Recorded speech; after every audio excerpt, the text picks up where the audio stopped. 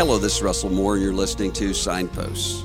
I received a question from a listener, and what she said was that she's experienced a time of sin in her life and struggling with a persistent sin in her life.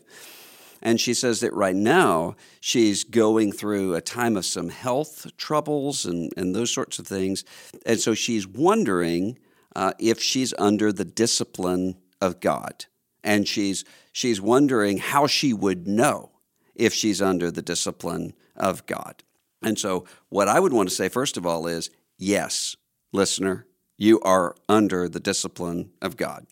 And I'd like to say to every Christian who is listening to this, you are under the discipline of God. And you're hearing from somebody here right now who is under the discipline of God. Now, the reason that sounds kind of alarming, and I would say, well, why in the world are you saying that? It's not because I'm saying, well, your health trouble that you're going through is connected to your sin struggles that you're going through. I'm not saying that at all. As a matter of fact, Jesus prohibits us from doing that. So when his disciples say, well, why was this man born blind?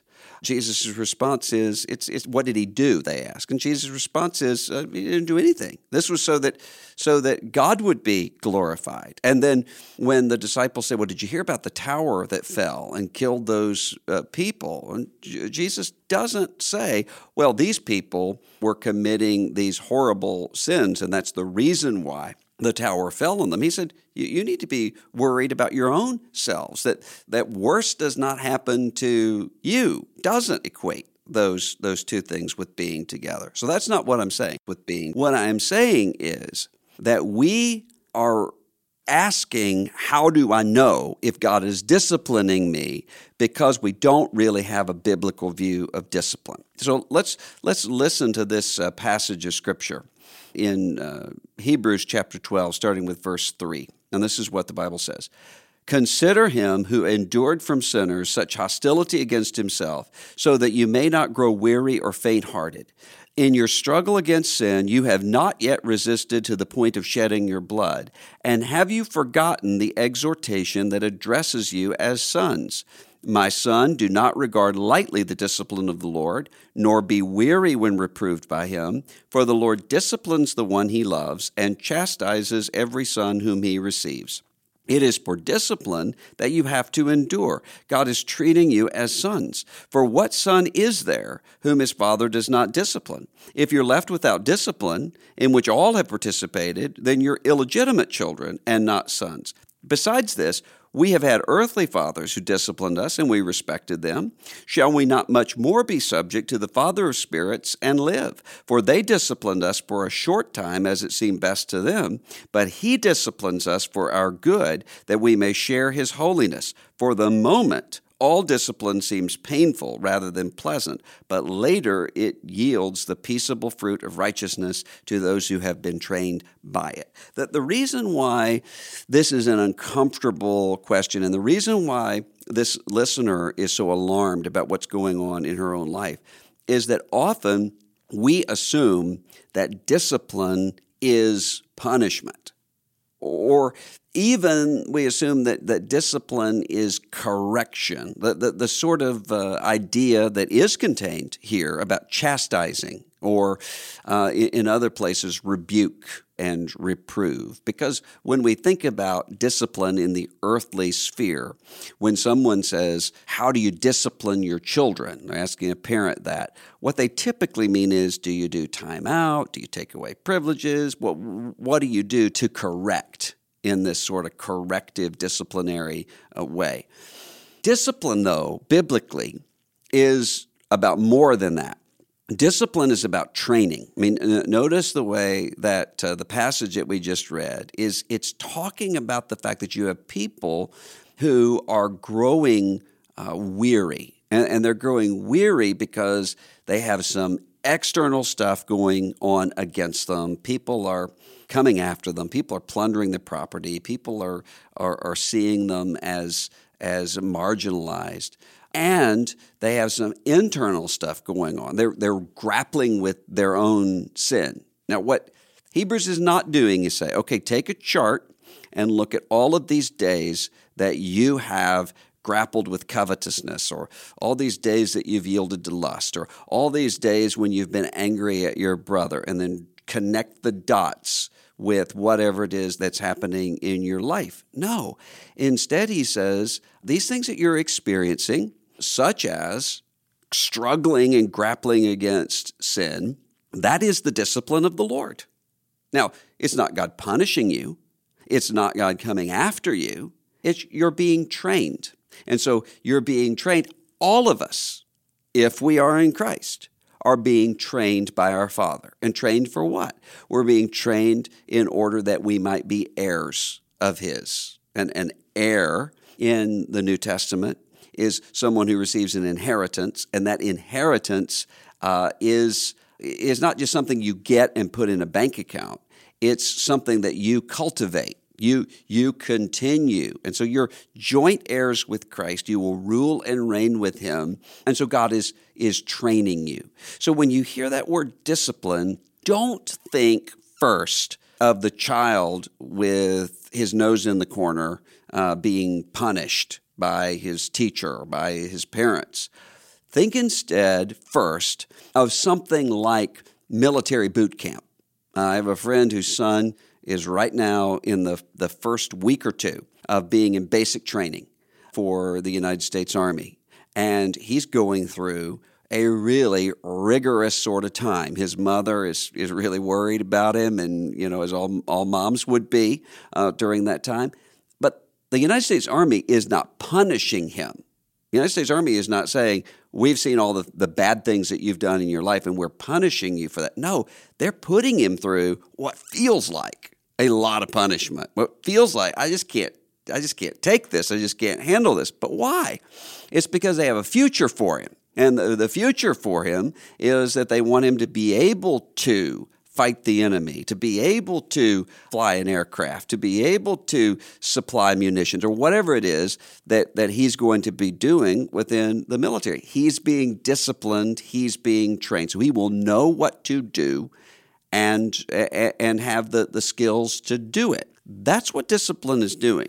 God is shaping you. God is forming you. That's not just with those things that we see as kind of interruptions in our lives, but that is also including the things that we would consider to be the normal aspects of the Christian life, which is why we call them spiritual disciplines. We learn how to do them. We pray. We read Scripture. We fast. We gather together with the people of God. We worship. That's all discipline, because it's training us and it's getting us ready for the life that we have before us. Then there are going to be ways that God's going to come into our lives and is going to work to shape us. It's not punishment. You don't have any punishment from God if you're in Christ. If you've repented of sin and trusted in Christ, then God is not punishing you. Your punishment is gone. Your punishment is once and for all at the cross. God is not angry at you. God sings over you, as Zephaniah says. God is pleased with you, just as He's pleased with Jesus. Romans 8, there's no condemnation for you. So God is not angry at you, and God is not exasperated with you in the way that a human parent might be. If one of my sons just persistently is getting into the same kind of trouble, I'm going to have a number of things going on. One of them is, okay, how can I help him not to be in these patterns, which I think are going to be really destructive to him later on? That's going to be part of it. So I've got a son that one of his chores that he's assigned to do is to go in and to take the trash cans in all of the rooms in the house and empty them into the big trash container that goes out to the road. Well, I'm not punishing Jonah by doing that, and I don't really need Jonah to do it. I could do it. I could do it quicker than I could come in and tell him persistently. Why am I doing it? I'm doing it so that he will learn what it is to have a responsibility in some small things and to learn how to carry those things out. I'm disciplining him. But sometimes there are going to be patterns of disobedience or patterns of just a failure to be able to acquire the skills needed for life that I'm going to become frustrated with. And I'm going to have to grapple with my own sense of exasperation with my children. A human parent will do that. God isn't driven by that sort of thing. God instead has this plan here for you. And it's a plan that is deeper and wider than the plan that you have for yourself. Even if you're one of these life plan people who's just planning everything out in advance, God's got a more detailed plan for your life, and God has a plan for your life that isn't necessarily anything that you would choose. It's best for you. It's working together for the good for you, but you might not be able to see how he's working together for the good for you until after resurrection from the dead, after you're in this joyous new work of ruling and reigning with Christ in the new creation. Then perhaps you can look back and say, oh, I see what God is doing here and here and here in my life. Sometimes we can see it now. I can look back and I can say, where were the times when I was the closest to God? Where were the times that were sort of the pivot moments in my life? And the other day I just wrote them down. Sort of what are the crises that I faced where I thought, I am never going to make it through this. And in every one of those situations, what I noticed was that they were the events that actually shaped everything that I would count to be good in my life. Those were the times when I learned to trust God. Those were the times when I learned to cry out from God. Well, why? God was disciplining me. God wasn't punishing me, but God was disciplining me. And how was he doing that? Well, he's doing that the way that he talks about in Deuteronomy chapter 8 to the people of Israel. I made you to hunger, not to punish you, not because I'm angry with you, not because I'm trying to kill you. I made you to hunger so that you would know that man does not live by bread alone, but by every word that proceeds from the mouth of God.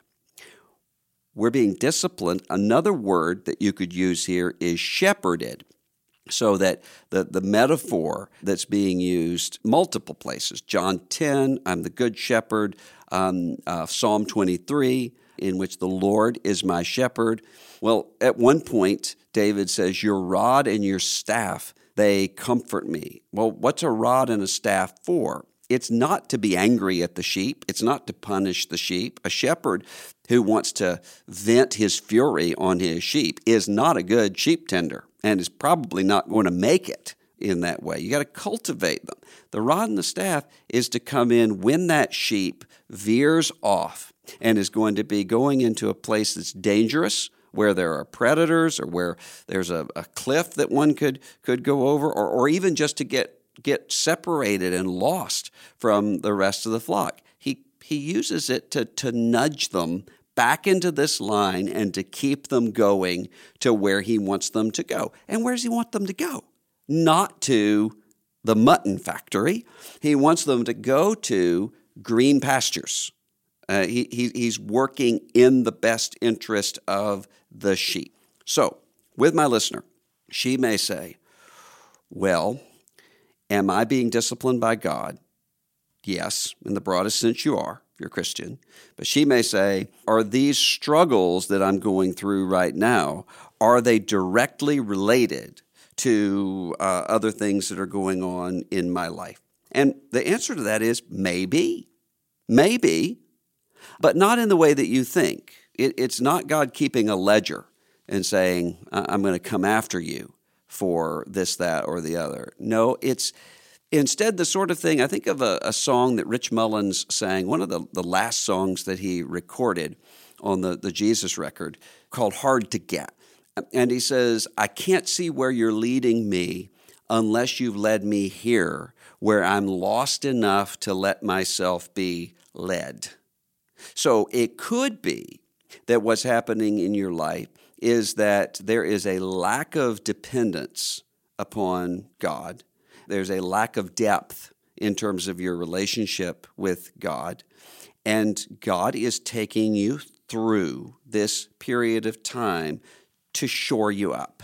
He's causing you. I mean, one of the things that I've noticed that when I go through some difficult times, I'm not able to go in and say, well, it's because I did this or it's because I did that. But what I do notice is that I come out of those times more prayerful because I'm put in a place where I have this sense of desperation that I ought to have all the time. The sense of self-sufficiency and confidence in myself that I have is an illusion.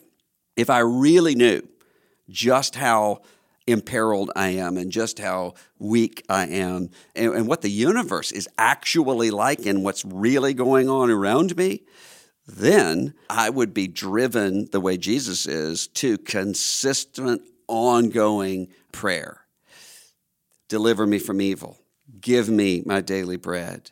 Let your kingdom come on earth as it is in heaven. It might be that what God is doing is to say, this is someone who's struggling against sin, and this person is trying to struggle against sin in the flesh. And so providentially, I am bringing her back into line by allowing her to go through the kind of situation where she's going to learn what it means to be dependent upon God, where she's going to learn what it means to seek the resources of the Spirit rather than just trying more and doing more. It could be that that's what's going on in your life. Or it could be that what God is doing is allowing you to go through this time in order to train you and to prepare you for something else. It may not have anything to do with some sin that you're struggling with in your past or in your present. It might be a situation similar to what the Apostle Paul talks about in 2 Corinthians when he talks about that thorn in the flesh. He says is a messenger from Satan. It's something it's terrible that he's grappling with. But why does God allow him to bear that thorn, and why does God not take it away? So that, he says, I would not become conceited. So I would not boast. God is not disciplining Paul for something in his past. God is directing Paul away from a potentiality in his future. You might well be given over to a kind of overconfidence, a kind of boasting in yourself, kind of lack of dependence in the future if you're just left to go on the track that you're going right now in a way that's going to end up being bad for you. And so the discipline of God is something that's training you to avoid something bad that could happen to you in the future, or to prepare you for something good. The discipline that you're going through right now may be because there are, or even just the providences that you're facing right now, the situations that you're facing right now, may well be because God is intending for you in the future to minister to someone else. Henri Nouwen talks about the wounded healer. There's a sense in which people can misinterpret that, but the central point is right. Our places of brokenness, the places where we've wrestled with God and we walk away with a limp, are typically the places where we're then able to better equip and to minister to people. You don't know. You can't read and work out all of that providence. Instead, what we should do is when we're faced with these situations that feel really disciplinary, whether that's directly the discipline of God or not, let's respond the same way. Let's see that as, okay, this ought to remind me to continually be confessing sin, bringing whatever it is that I have before the Father, and saying, God, here is what is going on in my life. Forgive me of this and cleanse me of this. To remind us to pray, to remind us to humble ourselves, to remind us to remember that we're mortal and that we need the power of the Spirit, that we need the favor of God, that we need the gospel of Christ Jesus continually brought before our minds. Let's respond in the same way that we would, even if we did know that whatever I'm going through right now is directly a chastisement of God. Because whether it is or not, God's working, Romans 8, everything in your life, including that, for your good. And so to come back to what the book of Hebrews says, what's the point of being trained by this discipline? Well, he says in chapter 12 and verse 12, "Therefore, lift your drooping hands and strengthen your weak knees and make straight paths for your feet, so that what is lame may not be put out of joint, but rather be healed." God is preparing you, and God is in that discipline healing you, not trying to destroy you. He's healing you. And so recognize the goodness of God in that. Recognize the healing in that so that you can have confidence. God's not trying to break your spirit. God's not trying to drive you into the ground. What God's trying to do is to strengthen those knees that are weak and to lift up those hands that are drooping so that you can, verse 14, strive for peace with everyone and for the holiness without which no one will see the Lord. That's the ultimate plan. That's the ultimate goal of what's going on in God's disciplining of you. So if you're wanting to say, well, I'm facing fill in the blank because fill in the blank, you can't know that. I wouldn't even give a lot of time to thinking that. Instead, what I would say is, okay, what I'm going through right now is tough, and I don't really know what to do. And I also know that God is in everything, shaping me, conforming me, training me. So let me see what it is in this situation that God has given to me in order that I might seek Him. That is a productive thing to do.